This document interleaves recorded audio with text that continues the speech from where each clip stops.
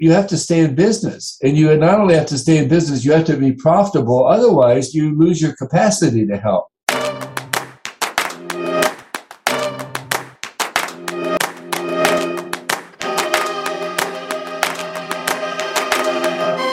Welcome to Branding Over Wine, an exclusive podcast by Branding Mag. I'm Martin Shearer, and I'm super excited to be sharing some great conversations with some of our personal branding heroes. And with us here today, we have David Acker, the godfather of modern branding, vice chairman of Profit, and the creator of the Acker model, probably the most well-known branding model out there. I actually have here on my desk 2 books, Brand Portfolio Strategy and Liderazgo de Marca, Brand Leadership. I read it in Spanish at that time. The last book, David co-authored with Eric Joachim Stahler. These books got me inspired to get into branding in the first place. So it's an honor indeed to have you on our show. So welcome everybody, and welcome David Acker. Now David Acker, I'm so happy to have you on the show. As mentioned, I grew up with branding, and these are the things that got me really into branding. And it was the first time that I came into a world where branding was structured, where it was not just words here and there and communication there, but somebody actually sat down and structured how does branding work, and what can we build a model about this. And apparently that was successful, but since then they call you the godfather of modern branding, and you're also the vice chairman of Profit and the creator of the Acker model, which is probably the best model out there, or at least the most well-known, let's put it that way. So, Dave, I'm happy to have you here. As the listeners know from the show, we only invite our personal heroes. This is something that we do as a personal passion and hobby. So I'm happy I can ask all the questions that I wanted to ask for a long time. So first, an easy question. So how has branding changed over all these years?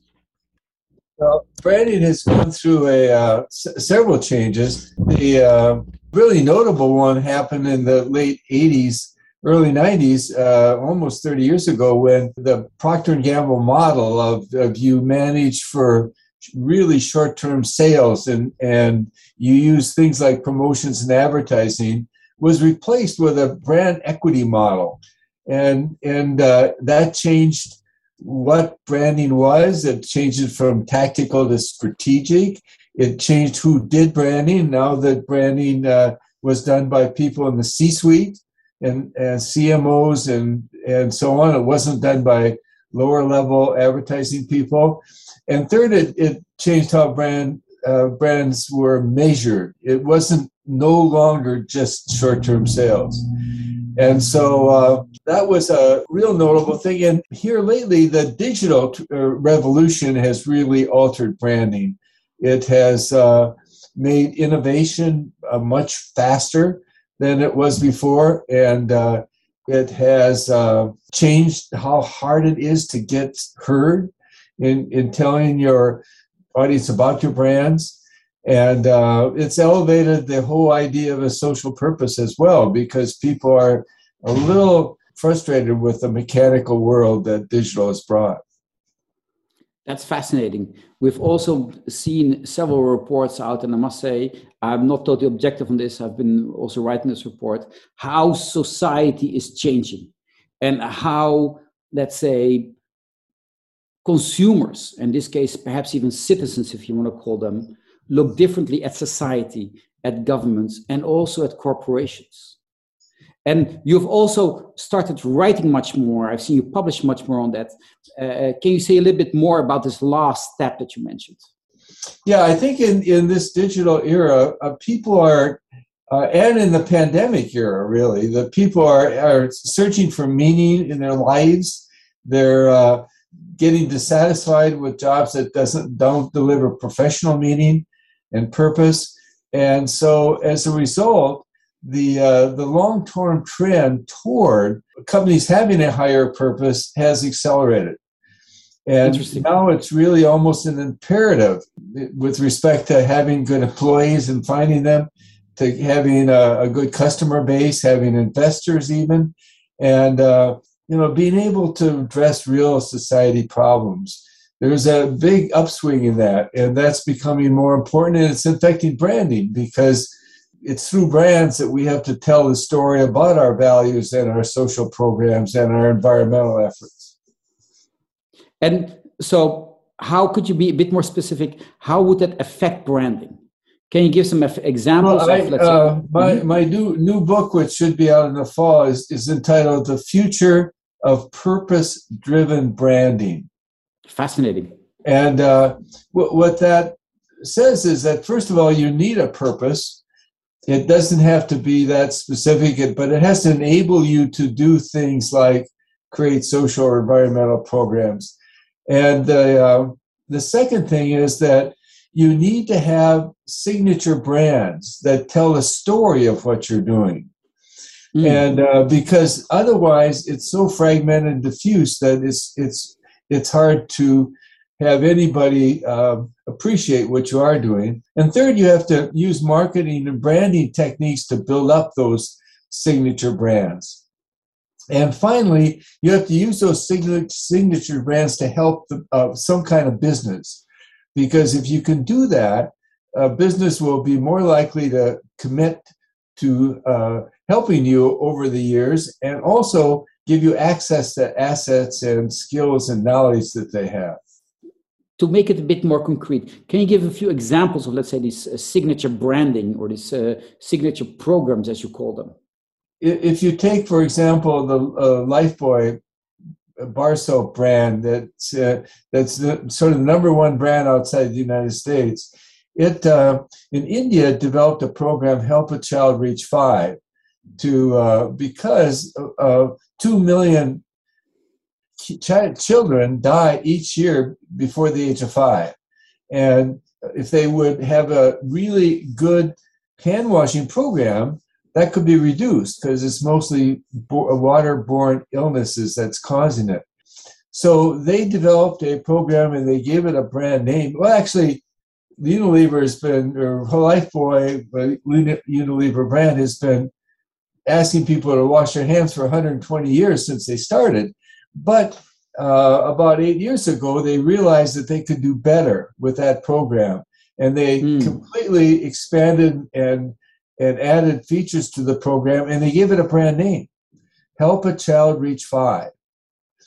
And they put that new effort into 3 villages in India, and then they made a 3-minute video of each of the villages focusing in on a mother that was influenced by the program. They got 44 million views for those 3 programs. 44 million views, and this is bar soap. You couldn't possibly buy that kind of exposure by talking about your bar soap. So can these success stories be extrapolated to, let's say, to all brands or to all categories? Or is it in some categories and with some brands easier than with others? Well, I think it can be expanded to all brands, but it'll take different forms. I mean, some social programs are built into the offering, like Tesla saves energy by making an electric car. Patagonia makes their clothes in such a way they save a lot of water, they save a lot of materials. And so in those cases, the social or environmental program is built into their offering. But a lot of the green products and a lot of the organic foods are in that category. But then you have, at the other extreme, you have somebody that's making mayonnaise, like you mentioned, or something that it really doesn't lend itself to a very visible, impressive program. And I talk about Avon Cosmetics, the door-to-door cosmetic company, who created the Walk for Breast Cancer that was very successful, raised almost $2/3 billion over 17 years, and it had nothing to do with their product or offering or anything else. But it attracted people on, and it completely elevated the brand's visibility and likability. That is indeed interesting. So does it mean that, or actually it means that you don't need to, let's say, have a program that is close to the product or the service that you're offering? Well, yes, it does. That's what it means. you can do it even if you don't have a close link physically, but it doesn't mean you don't have to establish that link.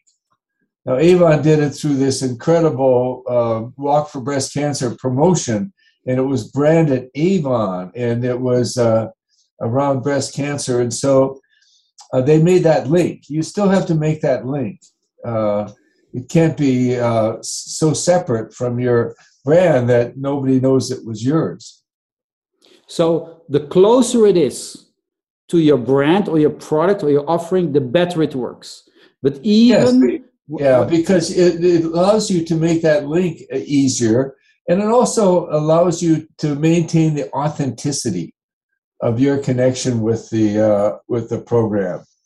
And authenticity is really important. You don't want people thinking this is phony, this is just selling. You want them to think, you want them to see your passion. And it has to be, and how do you get that authenticity? Because that sounds to me key. I mean, if you don't have authenticity, people will see through it.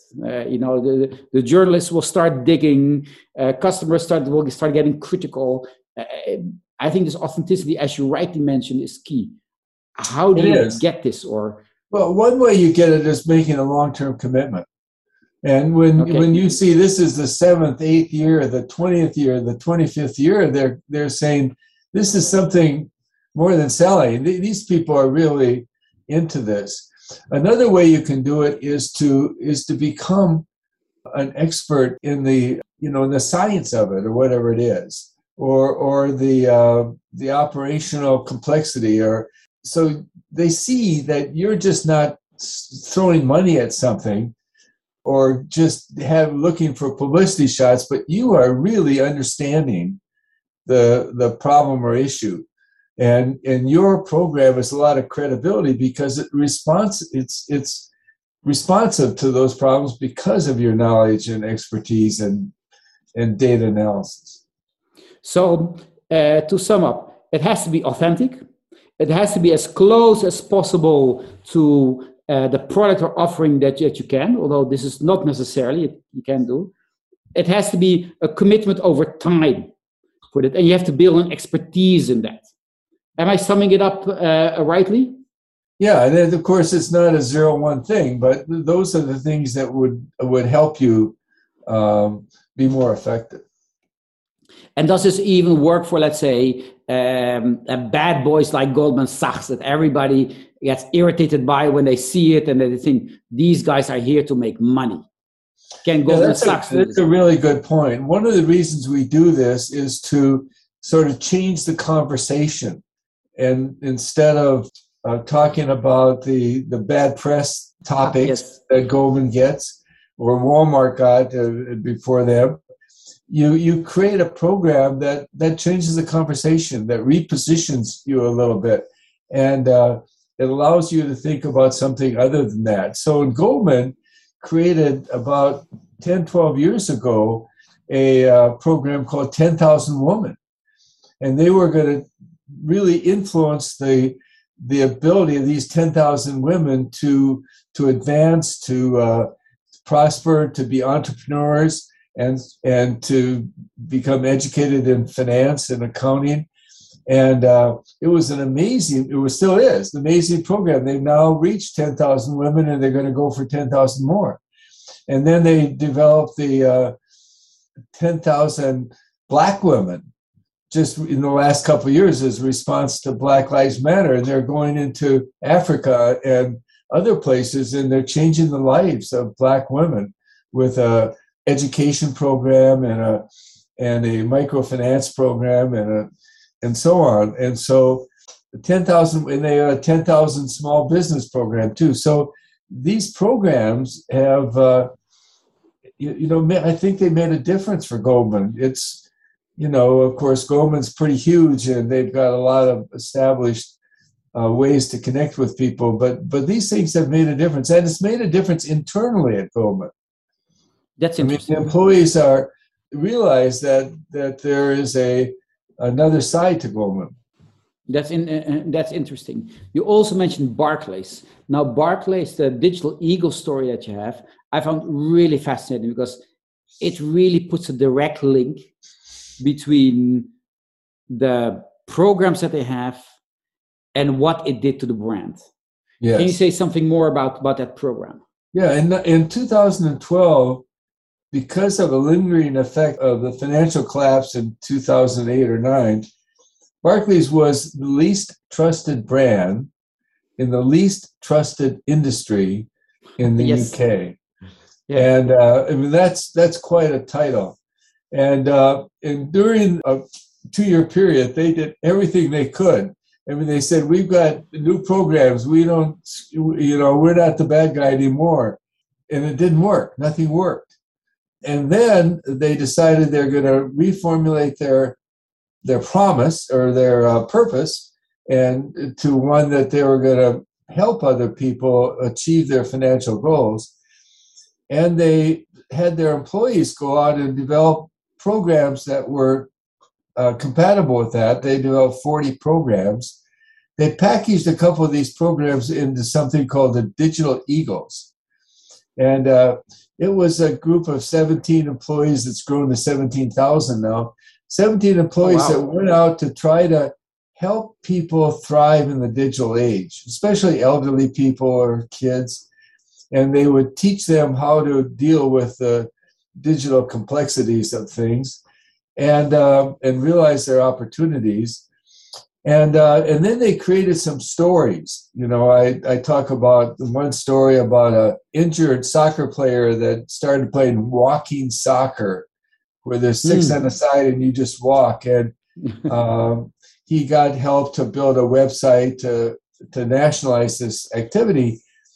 And you could see it was such an emotional story. You got to know him and his wife and what this meant to him, and even his grandchildren you got to know, and you got to see his buddies engage in this thing which they loved as younger people. And then they put out a video describing a couple of these stories, and their numbers just shot up. The trust went up in a huge amount, something like 5 times more than it had done under their old system, and consideration went way up, and sort of all the numbers went up. It was really dramatic. So those are good numbers. And that proves that if the program is conducted well and with authenticity, then you build a set of expertise over time that you keep on building it. In a sense, you become partly an NGO, and you have this expertise that an NGO would have. Yeah, what I think the Barclay story illustrates is pretty graphically is that one of the advantages of doing this for your business is that it gives you a way to deal with very bad press. But it has to be authentic. I mean, there is a little bit. I mean, there is a bit of a paradox in what you say here, because it has to be authentic. But if you do it just to get the bad press away, then it loses its authenticity. Exactly. It's a very fine line to run it. And as I said, some of the ways you can deal with that is having long-term commitments and having really credible programs, and making sure you take an interest in the problem beyond just your social program, that you do other things that indicate that you are a thought leader, maybe even, or if not a thought leader, at least a place that has captured thought leadership. That's fascinating. And I guess you also have to balance this with making a profit. I mean, you can argue that, let's say, the main purpose of a company is to make profit. That's right. I was reading an article yesterday that you can't be so sort of stubborn and say that we have these the goal of being environmentally conscious as possible, or being responsive to things like homelessness or something, and that is the dominant criteria for all we do. Because you have to stay in business, and you not only have to stay in business, you have to be profitable. Otherwise, you lose your capacity to help. So there has to be a time where you delay something you would like to do, or there might be a time in which you don't do it at all. But if you look at the big picture, the long-term picture, that that decision still helps your ability to engage in societal impact programs.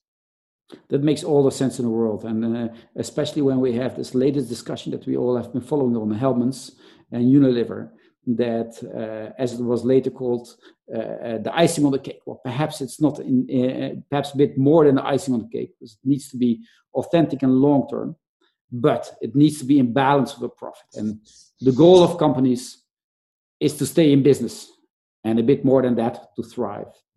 Yeah. So we will also discuss a little bit about the ACA model. Now, if you, let's say, can you explain a little bit more about the ACA model? As mentioned, this is probably the most well-known brand equity model out there.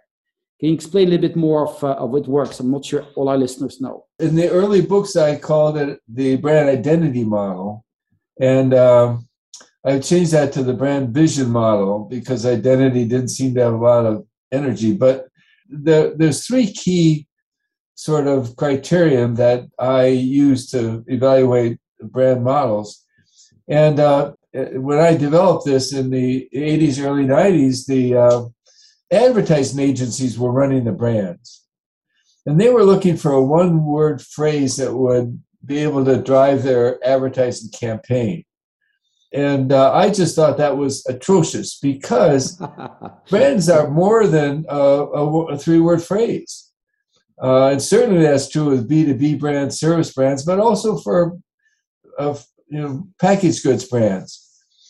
So my first principle was that a brand is multidimensional. It's 8 or 12 dimensions. Okay.